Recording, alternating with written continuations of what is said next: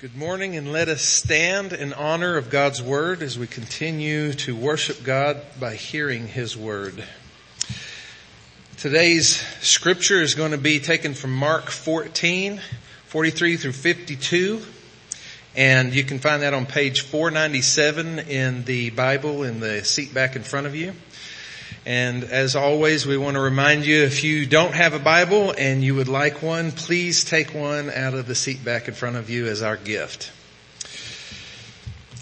So now let us hear the word of the Lord. And immediately, while he was still speaking, Judas came, one of the 12, and with him a crowd with swords and clubs, from the chief priests and the scribes and the elders.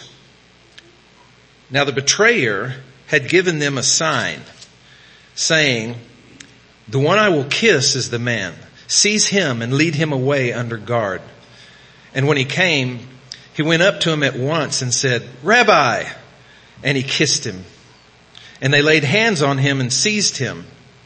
But one of those who stood by drew his sword and struck the servant of the high priest and cut off his ear.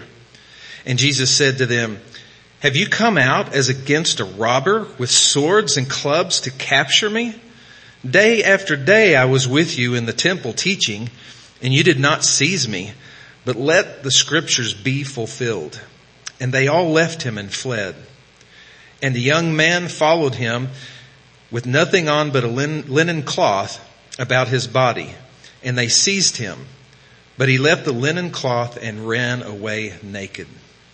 This is God's Word.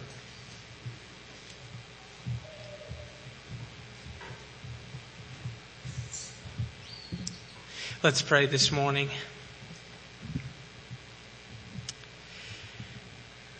Father, we thank you for your word. We thank you that you have brought us here this morning to hear your word, to sit under your teaching, Lord. We thank you that you have given us your word, which is a guide and a light of understanding to all of us. That by it we can know you and know truth and walk in peace with you, God. Lord, I thank you for this opportunity that you've given me to be able to speak to your people. Lord, I pray that you would humble me this morning and that you would use this vessel to glorify your name, to proclaim your truth with boldness, God. That your name would be magnified and that all of us would be brought low. Lord, I thank you for the goodness of your word and what living water it is to those who are your saints this morning. I pray that as we refresh ourselves, God, by the truth of your word, that it would lead us in holiness and righteousness, and we would live lives of worship acceptable to you, God. In Jesus' name I pray. Amen. You may be seated. Well, this weather this morning is very appropriate for this kind of message, as the theme of this text that we have before us this morning is one of betrayal. Betrayal and sovereignty. And I thought the rain was quite fitting as we come into the house of God. So as we remember back, what has led up to this moment? If you remember, we had Jesus institutes the Lord's Supper. And if you remember that during that supper that Jesus was having with his disciples, there was a moment at which he declared that one of them would betray him. And in that moment, we learned that Satan took over Judas and led him out. And from there, Judas was departed and had left the gathering of the disciples, as he had sought out his mission at that point to betray Jesus. Next, Jesus foretells of Peter's denial, that Peter would deny him. Jesus told Peter, "Truly I tell you, this very night, before the rooster crows twice, you will deny me 3 times." Jesus told this to Peter after Peter had already told Jesus, "I would not fall away. Even if all the others fall away, I would not." Then Jesus leads the disciples to the Garden of Gethsemane to pray. And 2 crucial things happen, important things happen while they are there in the garden. 1, Jesus submits his will and all that he is to the will of the Father. In his prayer, he surrenders to the Lord and the plan that God has ordained to take place. And secondly, the disciples in their weakness allow their flesh to take hold of them and fail to join Jesus in prayer, for they were weak. And at the end of that last paragraph that Mark taught on last week, Jesus rebukes the disciples as they have fallen asleep. And the last thing he says to them is, "Rise, let us go. See, my betrayer is at hand." And if you look at our text, the first two words are, and immediately. While he was still speaking, Judas came. In the worst moment of betrayal in human history, the kickoff of the hour of darkness, let us never forget that even in this moment, God is completely sovereign. We are about to explore the deep, dark depths of human treachery this morning. But even in this moment, God shows off his utter control of all things that are about to take place. That as Jesus is uttering the very words, "My betrayer is at hand," then he shows up on the scene. So picture this. The disciples were there, praying in the garden. Jesus asked them to pray. He gets up, finds them asleep again.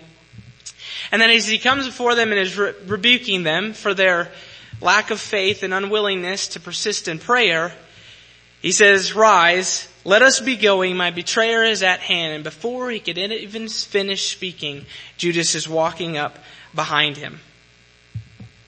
This moment came as a surprise to everyone but Christ.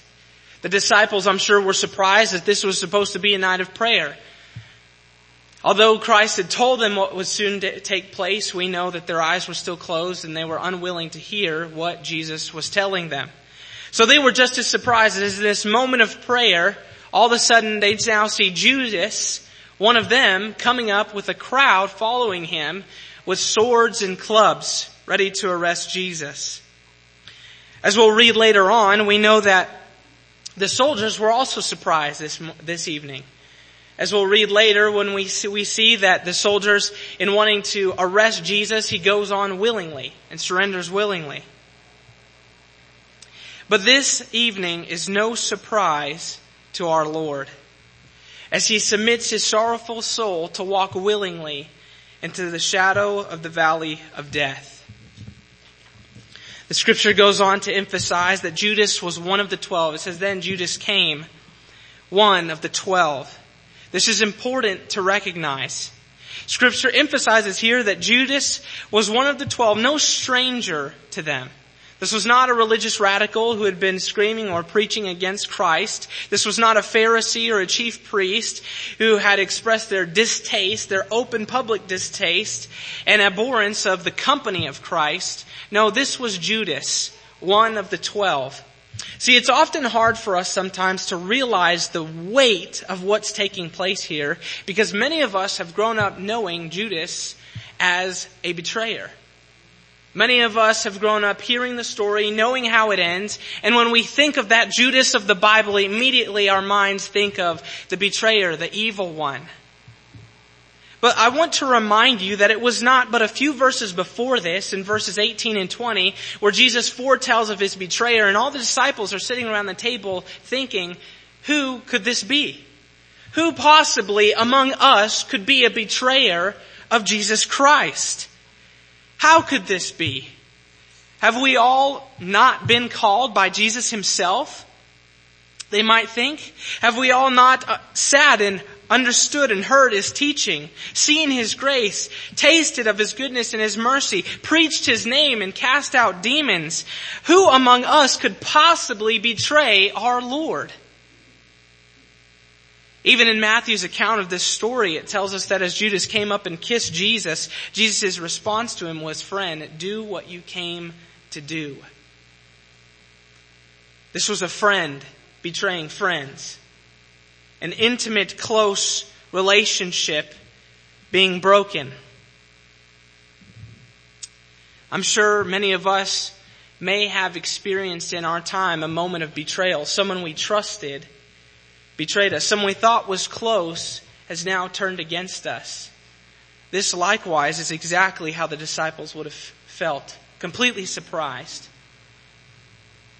Goes on to say that the crowd came with swords and clubs. Meditating on this story, I was broken in heart as I thought about how the disciples must have felt as they see this crowd coming to arrest Jesus, and who is in front? Their dear brother, Judas, leading them with weapons of violence. The rage, the sadness that was probably stirred up within their heart is probably unspeakable. And they come prepared for war, for violence, to take Jesus by force. But they also came, if you remember, in darkness. Hidden in the shadow of night, they come as hypocrites to do evil. As cowards to do business in darkness, they come as workers of the evil one. They came at night in a time when Jesus would be in a secluded place away from the crowd. If you'll think about it, I don't know if you know of the geography of the area, but the Garden of Gethsemane is actually outside of the city. And it being nighttime and late into the night, it would have been that the people were in their homes asleep, likely inside the city, if outside the city in their homes. This garden was a secluded garden. It was a walled garden, very thick with brush. It was a secluded, quiet place. And it was at this moment that these men come to take Jesus.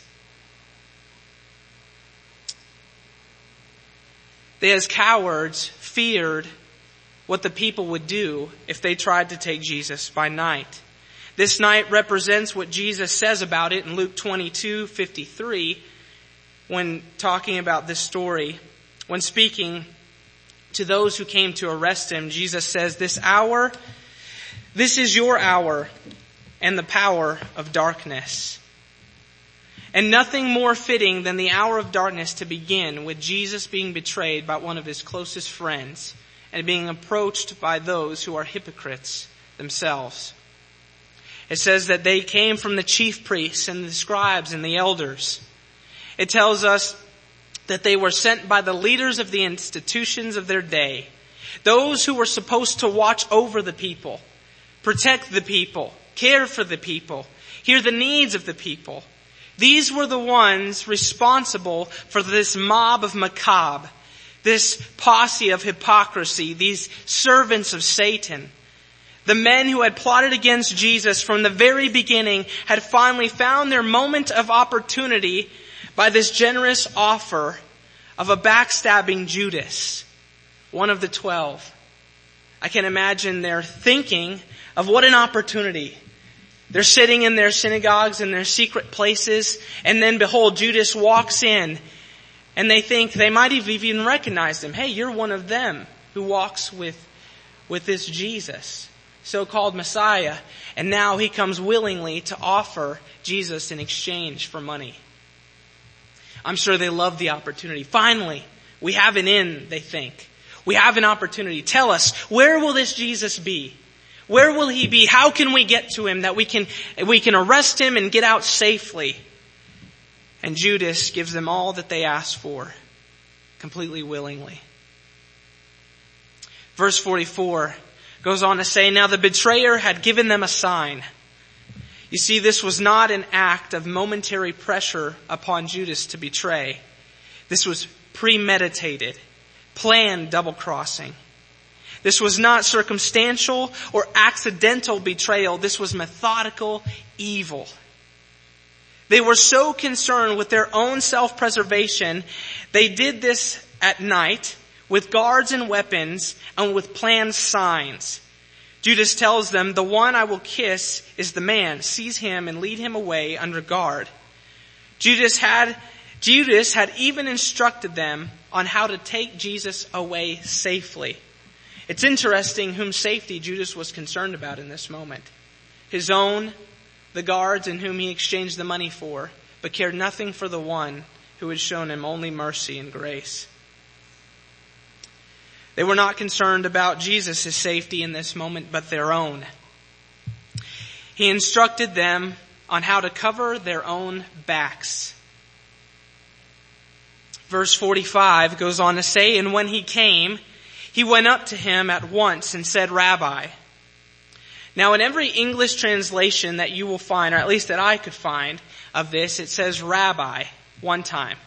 But in the vast majority of Greek manuscripts that we have of this text, it actually says rabbi, rabbi. And that's really important here. See, the double use of the word rabbi, rabbi, which is what Judas used to greet Jesus as he walks into the garden. Seeing him, he greets him, rabbi, rabbi. It conveys another level of intimacy between the person greeted and the one greeting. Allow me to present a few examples of what I mean.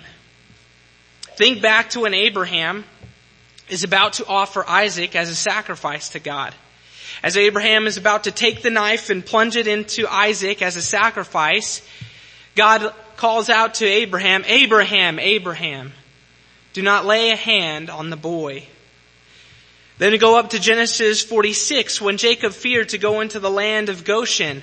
God came and spoke to him saying, Jacob, Jacob, do not fear to go down to the land of Egypt. I will go down with you. Exodus 3:4. God calls to Moses from the burning bush. We all know this. We probably heard it in our Sunday school. Moses, Moses. God calls to him from the bush. The story of Samuel when he is sleeping and he's laying in bed at night and he hears the call of the Lord, Samuel, Samuel. And he gets up and goes to Eli. Eli's like, I didn't call you. Go back. And eventually Samuel realizes this is the Lord calling him personally, intimately. 2 Kings 2:12, when Elijah is standing and he's walking with Elijah and God receives him up into heaven with a whirlwind of fire, Elijah looks up to Elijah and he says, my father, my father. You see, it was this intimate connection, this intimate relationship between Elisha and Elijah, a disciple and his teacher, a son, a spiritual son and his spiritual father. This double use of the word communicates this deep personal connection. Jesus in Luke 22, when talking to Peter, says, Simon, Simon, behold, Satan demanded to have you, that he might sift you like wheat. But I have prayed for you that your faith may not fail. Jesus tenderly looks into Peter and says, I have prayed for you, Peter. And lastly, Jesus on the cross, what does he cry? My God, why have you forsaken me? Mark 15:34. You see, this double use of the word conveys this deep meaning, this deep relationship kind of connection that one would have to another person. Every time a personal name is repeated, it communicates an intense and profound sense of personal affection. This was the greeting a close disciple would say to his rabbi. Even throughout that day, when a young man would be given into the priesthood like Samuel, this is how he would refer to the one who is mentoring him, Rabbi, Rabbi. This greeting is how Judas betrays Jesus, calling to him as one who was dear to him, and yet is calling to him as one who stands as a prostitute. The call of one who has abandoned the pure love of Christ for the love of money, exchanging what was truly good for the desires of the flesh. He greets Jesus now and he says, Rabbi, Rabbi, and he approaches him and it says he kissed him. Now this was no ordinary kiss. This was not just a peck on the cheek. The Greek word here actually conveys fervently kissed. It was an intimate kiss. It would have been a grabbing of the head and kissing passionately or intimately upon the forehead. It was an intimate greeting. Now, we are a little bit unfamiliar with this kind of greeting. I think that if I were to come up to you this morning when you walked in the doors and say, hey, Dustin, nice to see you, man. It's been a while. And I grabbed you by the head and I kissed you, right? It might seem a little bit awkward. It's not normal. Our forms of greeting now are a little bit more subtle. You know, a good manly handshake, a side hug is typically the form that we might convey a little bit more of an intimate greeting to one another. But this, as you can imagine, was a deep sense of relationship, a deep greeting, a sincere meaning, a sincere greeting. In our day, we are very disconnected oftentimes from these passionate forms of greeting, although we have our forms. This kiss by Judas given to Jesus is historically known, or became known, as the kiss of death. The idea is taking that which is a sign of your deepest connection or affection towards someone and using it as a way to harm them. It is the deepest cutting kind of betrayal. Some of us in here may have experienced this form of betrayal. Maybe you told someone something very personal or sensitive about your life and later they used it as a weapon against you. You entrust that person with your weakness, you express your intimacy and sensitivities to them, and they use it later as a way to harm you. You trust them, and so turn your back thinking they have it, only to find they are the one stabbing you from behind. Oh, what a terrible betrayal. What a terrible treachery this is that Judas does. And as we know, Jesus did see this coming. He knew as soon as he turned his back, Judas was waiting to strike. But for Judas, it was betrayal all the same. Although Jesus is sovereign over all things and is surprised by none, the reality of the type of betrayal that took place between Judas and Jesus was far more deep than anything we can experience today. For even though I might be betrayed, I am merely a sinner being betrayed by a sinner. I can not imagine the heart-wrenching that goes on in the heart of Christ as being perfectly one of love and kindness to Judas is now being betrayed. Having given Judas no reason at all, in fact quite the contrary, every reason not to betray him, he now stands and brings those who come to arrest him. Verses 46 and 47. We move on and it says, "And they laid hands on him to seize him. And now that the signal has been given, they seize Jesus. Although, as we will see in a moment, he does not resist. He does not resist. It goes on to say, but one of those who stood by drew his sword and struck the servant of the high priest and cut off his ear. According to John 18:10, we know that this person who drew the sword and struck the servant of the high priest was Peter. Here is Peter again. Oh, passionate Peter. Honestly, I probably would have liked to do the same if I was Peter. I'm all for defending my friends and those who I care about, those whom God has entrusted me to protect. I'm with Peter there. How often our passions, though, for what we think is right, get in the way of what God is trying to do. Or I should more accurately say, what God is doing. I would rather often prefer that God tell us to take the kingdom by physical force. That's much more simple, isn't it? All right, everybody, here's the plan this morning. We're all going to get guns and we're going to go take it by force. It's a very simple way to do things. It's a very carnal, physical. But that's not what Jesus came to do. It tells us he cut his ear off. You see, this strike by Peter was no accident. It was no shot in the dark. It was an intent to kill. It was likely Peter took his sword and tried to take the head off the servant of the high priest, and in a split second he dodged and only caught his ear. See, Peter was not playing around. He was serious about what he was about to do.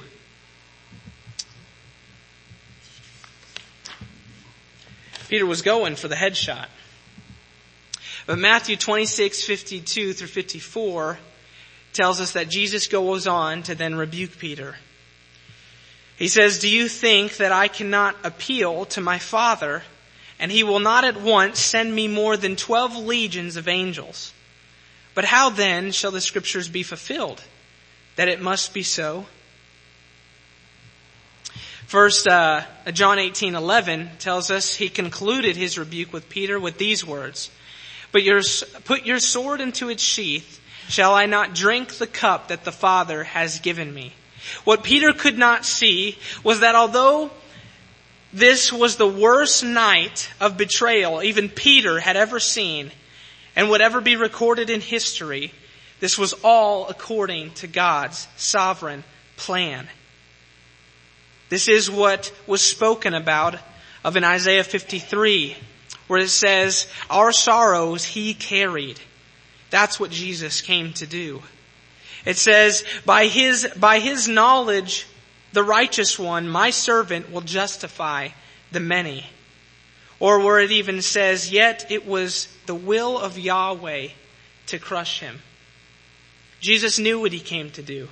He knew what the Father had asked him to do. And although Peter failed to see, this is what Jesus was trying to communicate to him. Peter, I know how your heart must seem. I know how you must be utterly befuddled by all that is going on around you.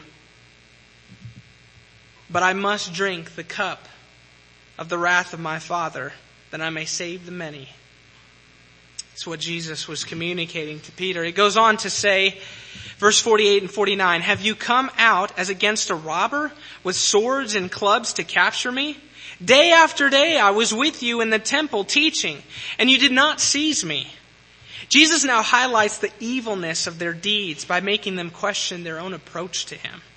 Jesus is pointing out that they have come out against him with no cause or reason, completely unjustified in their conduct. They come out against him expecting him to be like them, return violence for violence. But he points out to them they have come against someone they do not know and have not truly listened to. Maybe if they would have been more concerned with what Jesus was teaching in the temple and listening, they would have been less concerned with their greed for power and their plots to seize him. They would know that Jesus does not stand in this moment in opposition to them, but is ready to go willingly. Oh, how blind the hard-hearted. How blind we can be when our hearts are set on our own greed and we don't hear and see what the Lord Jesus has to tell us. In doing this, he points out their hypocrisy and his sovereignty at the same time. They came to take him by force, and he goes willingly. They came to thwart the plan of God, and they are merely fulfilling it. Their hypocrisy and his sovereignty. No one escapes the hand of the living God. But let the scripture be fulfilled, and they all fled away. And they all left him and fled, the scripture says. The disciples seeing Jesus go into the hand of his enemies willingly was probably quite the shocker to them. Although Jesus again had told them of these events, they were blind and did not see it coming. They were probably still fantasizing about how Jesus would raise an army and take the throne by force, who Jesus would set at his right hand and his left hand, who Jesus would put in positions of authority. All these imaginary thoughts and fantasies of how Jesus was going to physically take his kingdom, and now all of a sudden their world is crumbling around them. What has happened? They are probably thinking. And now seeing him surrender, they're probably struck with great fear and doubt. He was the one who was supposed to take the throne. And now he surrenders willingly? What is going on? This isn't right. This isn't how this was supposed to go. And feeling fear and doubt grip their hearts, and their world fall apart around them. They flee. Our Lord has been captured. Our brother has betrayed us. What is going on? It was prophesied in Zechariah 13:7, strike the shepherd and the sheep will be scattered. What is going on, we might ask? Exactly what the scripture told. They fled from Jesus' side, as it was also foretold. They abandoned Jesus to face his darkness alone. At this moment, I can't imagine the loneliness that Christ felt. as he takes his first steps into this valley of darkness, the Father begins to withdraw himself as his wrath is poured upon his Son. The world stands against him, Jew and Gentile, crying out for his death. One of his closest friends betrays him, and the rest abandon him. As Jesus spoke in Luke 22:53, the hour of the power of darkness has now begun.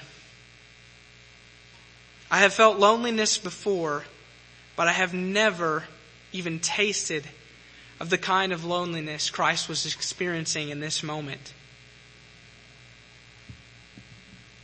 where literally everyone was against him, as Jesus now walks willingly into the valley of the shadow of death. Verses 51 and 52 goes on to say, and a young man following him. So who is this young man? Many scholars believe this young man may be Mark. It's possible it was Mark, as Mark was a close disciple of Peter.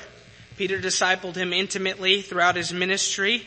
It was likely that the book we're reading, the book of Mark, was written under the tutelage and the supervision of the apostle Peter. So it's possible this young man is Mark. It's likely pointing out the fact that Mark was also an eyewitness of these events this evening, having seen what took place. It says they seized him, but he left the linen cloth and ran away naked. Now I don't believe this portion of scripture was left in here is just a bit of extra historical detail. I believe what we see here in the young man who ran away naked is a representation not just of the disciples, but of all of us. Think with me of Isaiah 47:3. God speaks of his judgment on Babylon, and he uses this language. He says, your nakedness shall be uncovered, and your disgrace shall be seen. I will take vengeance, and I will spare none. You see, this description of nakedness has been used all throughout the Bible as an image of the exposing of our shame being left out and plain before God. Go back to the Garden of Eden. As soon as Adam and Eve take of the fruit, then the eyes of both were opened, and they knew they were naked. Genesis 3:7. And later in verse 22, we see that as God brings about his judgment and tells them what's going to then happen. After that, out of a pure act of mercy, it says that God made skins and clothes for them, and he clothed them, that their nakedness would not be exposed. You see, this idea of nakedness is intimately connected with the shame of man's sin being revealed. Now fast forward thousands of years and we find ourselves in Mark 14.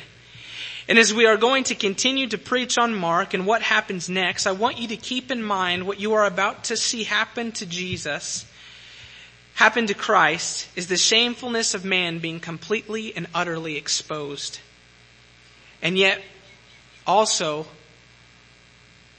the revealing of Christ's propitiation for man. On this day in history, we are reminded of the shamefulness of man. Whether Jew, Gentile, or even disciple, no one stands before God outside of Christ. No one stands before God without Christ. We are all exposed and without the work of Christ left naked before God in shame. The disciples fled and the Jews and Gentiles conspired against him. And we are all left naked before our God. So how does this apply to us?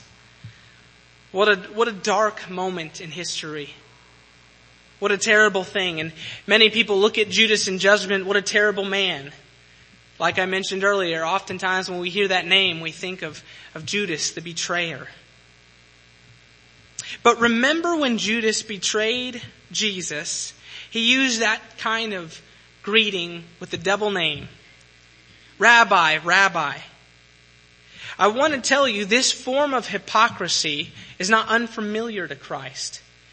If you'll think of Matthew 7:21 through 23, Jesus says, not everyone who says to me, Lord, Lord, will enter the kingdom of heaven, but the one who does the will of the Father who is in heaven. On that day, many will say to me, Lord, Lord, did we not prophesy in your name and cast out demons in your name and do many mighty works in your name? And then will I declare to them, I never knew you. Depart from me, you workers of lawlessness. Let us not be fooled today in thinking that this form of betrayal is isolated to Judas alone. There are many who will stand before Christ on that judgment day, and there are many who stand among the church today who all day long will cry, Lord, Lord, doing many things, serving on the worship team, singing songs, teaching lessons, preaching sermons even, helping with the children, showing up every Sunday.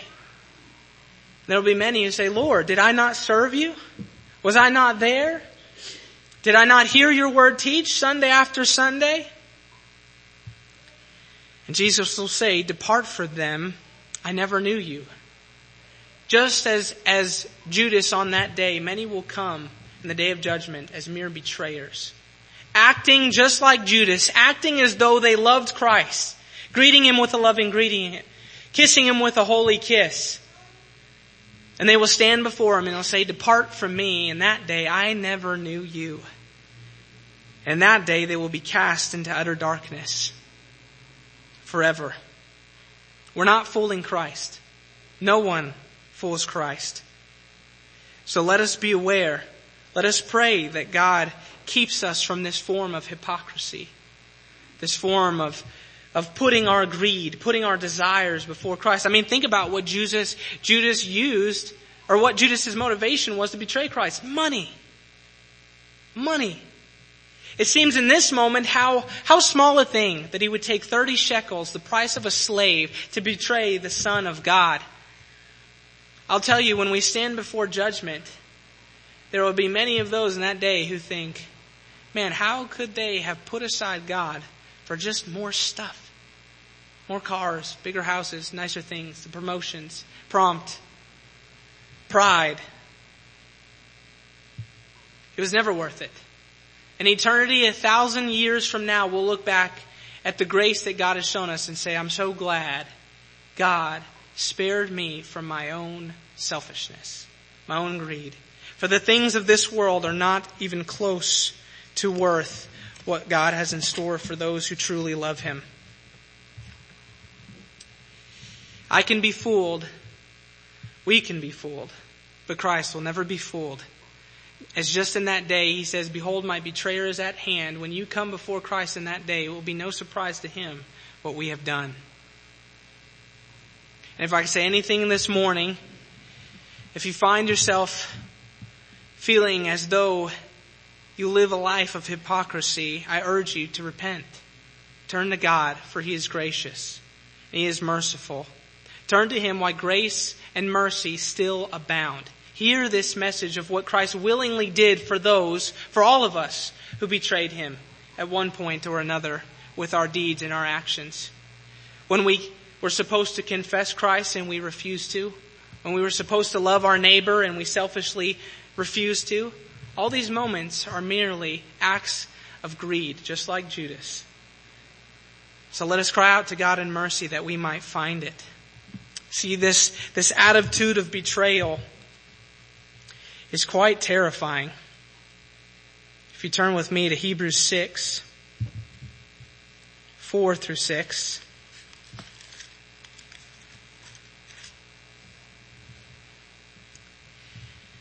It says, for it is impossible in the case of those who have once been enlightened, who have tasted the heavenly gifts and have shared in the Holy Spirit and have tasted the goodness of the Word of God and the power of the age to come, and then have fallen away, to restore them again to repentance, since they are crucifying once again the Son of God to their own harm and holding Him up in contempt. Church, let us pray this morning that the Spirit will always be our strength. Let us always count on the mercy of Christ. As Hebrew also teaches, let us go before the throne of grace, that we never find ourselves in a position of betrayal. We'd be surprised often how easily our flesh can give in to just the right temptation. It might be different for many of us, but let us always be looking to Christ, calling upon His grace, depending on His mercy, and trusting in His sovereignty, that we not fall away. For betrayal is a treacherous thing before God. Let us not, like the crowd who came against Jesus, be illusioned by our own thoughts concerning Christ. How did these men come? They came with swords and clubs, wanting to take Christ by force. Let us not come to church Sunday after Sunday and return to our homes having closed our eyes and our ears to what God has to say concerning Himself and concerning us in His Word. Let us be those who have soft hearts by the Holy Spirit, so that we may hear the instruction of the Lord and walk in His will and faith, and walk in His will with faith and understanding, not becoming blind and hard-hearted and angry towards God, making Him out to be a man like us, and then finding ourselves warring against the only true and holy God. This is how this happens. I see it often all the time when you talk to someone who has turned against God or hates God. Listen to their story. It often comes that this is what happened in my life, this terrible thing. How could God do this? And now they come to God with sword and club to wage war against Him, not realizing He comes with grace. He offers grace. He went willingly. Let us not be hard-hearted with our own passions and our greed and what we want out of our life and what we expect, and cause that to blind us from hearing the truth of God concerning Himself in His Word. Let us not come with clubs of offense to attack the very person who has come to save us, but let us come with willing hearts to hear from God, so that His peace may abide in our hearts and we find rest for our souls. And finally, how does this text apply to us? Consider Ephesians 6:10 through 12. It says, "Finally, be strong in the Lord and in the strength of His might, put on the whole armor of God, that you may be able to stand against the schemes of the devil. For we do not wrestle against flesh and blood, but against the rulers, against the authorities, against the cosmic powers over the present darkness, against the spiritual forces of evil in the heavenly places." Oh, how I wish that I had enough time just to speak on how literally and how practically this text alone applies to us this morning. But let us not be like the disciples and flee away, but trust in the sovereignty of God. Lean on His every word. Be strong by the Spirit. Although we still face a present darkness, Christ has come and shines light into this darkness, and the darkness has not overcome it. We all know how this story ends. Christ rises and He reigns. So let us hear His teaching that we may be wise. Let us pray that we may be strong, and let us give that we may be loving. For our Christ has risen and has sent His Spirit so that we may not fear and flee as the disciples did, but that by the power of that Christ which reigns, we may stand strong.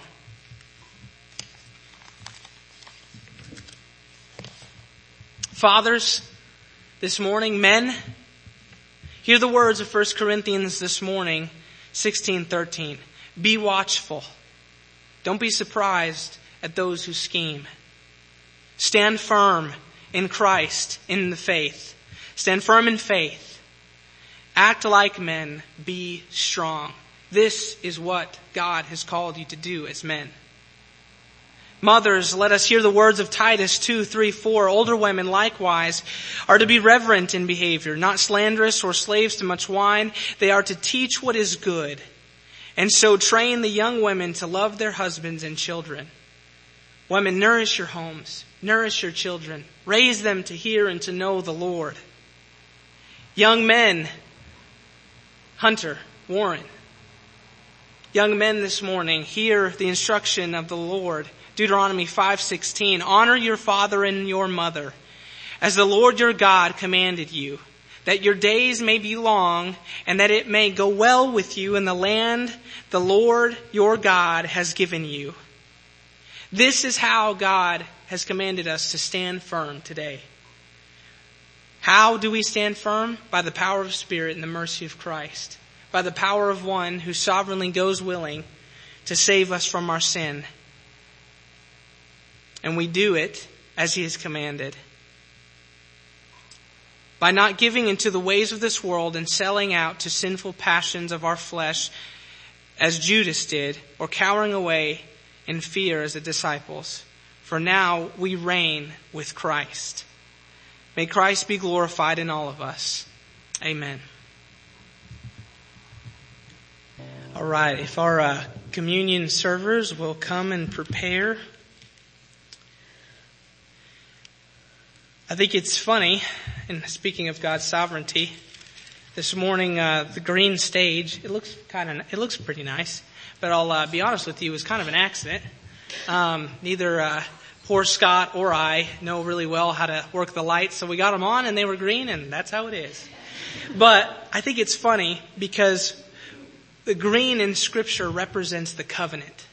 It's the color that represents the covenant. When you read in Revelation, you'll see that he goes and he has a emerald throne, and you see this idea of a green rainbow before the head of Christ as he goes about in the clouds. And this is all that as God does everything that He does, what He has before Him is His own covenant. The covenant He has made with us to save and to redeem His people. And in this dark moment, in this terrible moment that we read about, it is yet so amazing. Because as Christ goes willingly to suffer for our sake, what is before Him? His covenant. His own promise. The promise He has made to save His people by His grace. And because of what He did, and because He goes willingly, we now have the blessing and privilege to joyfully partake of His body and His blood as we are nourished every time we gather together by His sacrifice that He offered for us. What a glorious grace we've been given. For those who have put their trust in Christ, we're reminded and refreshed every week. And this morning, if you have not done that, if you find yourself in a place where you have not completely put all of your trust in Jesus Christ to deliver you from your sin, that He has worked all things in your life to call you and to save you, and you have not trusted in Him, then I would encourage you this morning to abstain from the table. But don't stop there. Find David, Mark, or I as soon as you can and come talk with us and let us share with you the grace of what Christ has done, that you too could join with us and partake of this glorious grace we have. So if you'll come, those who are in Christ, come and partake of the elements, grab the elements and return to your seat. We will take them together.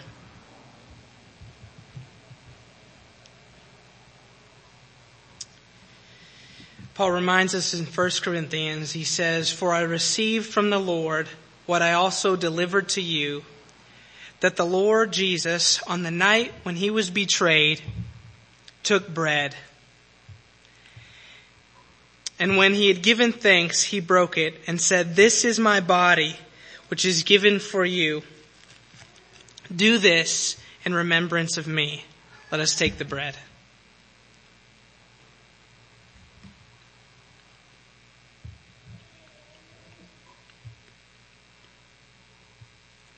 In the same way also, He took the cup after supper, saying, "This cup is the new covenant in my blood. Do this as often as you drink it in remembrance of me. For as often as you eat this bread and drink the cup, you proclaim the Lord's death until He comes." Let us take the cup.